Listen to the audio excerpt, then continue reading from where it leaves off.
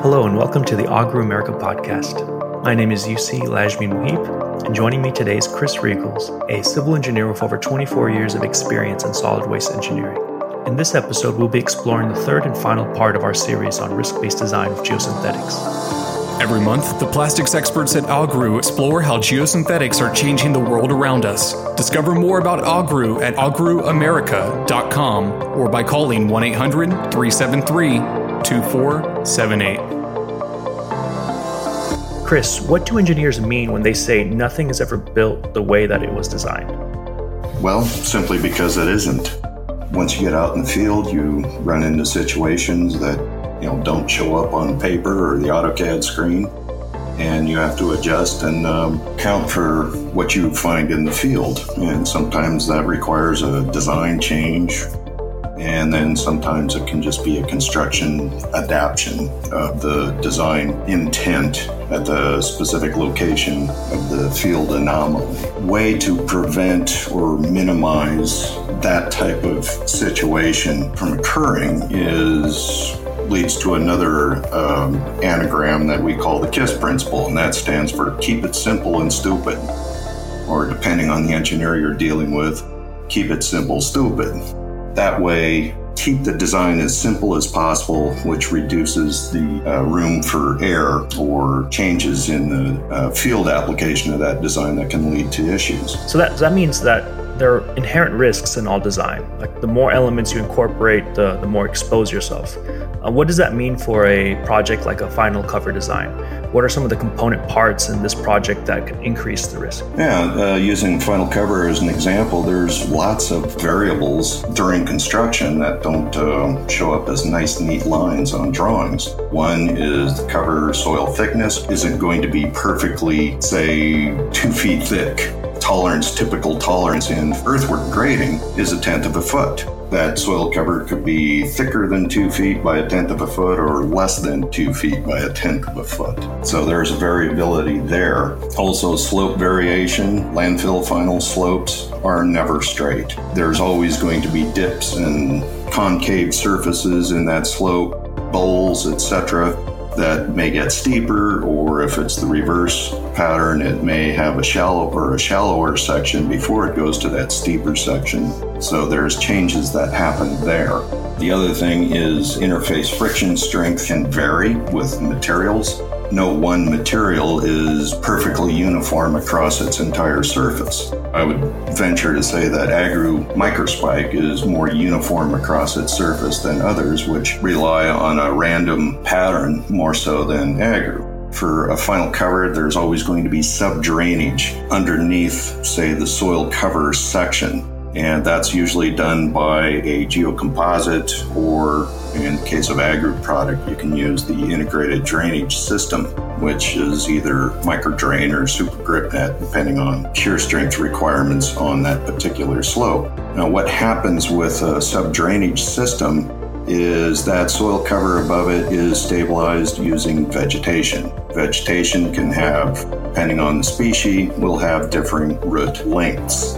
Some plants root down only a foot, which would be fine in a 2-foot cover section. Other plants can root down much, much deeper. Once they get to that sub-drainage system, the roots will start to penetrate into that system and can clog it. You have to account for that in, say, the transmissivity selection of your drainage system to allow some clogging to occur from plant roots. So it sounds like there's a combination of site-specific design components and product-specific components.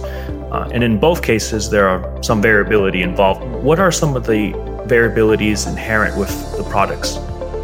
The variability in the products is going to show up in the testing. The issue there is it's not just the material variability, but the testing variability.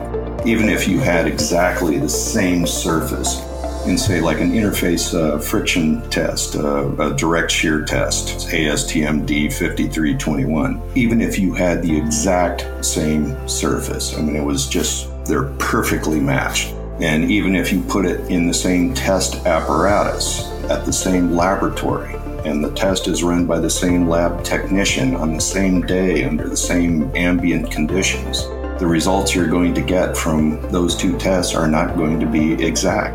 There will be some variability in that test method. So what can you do in these situations?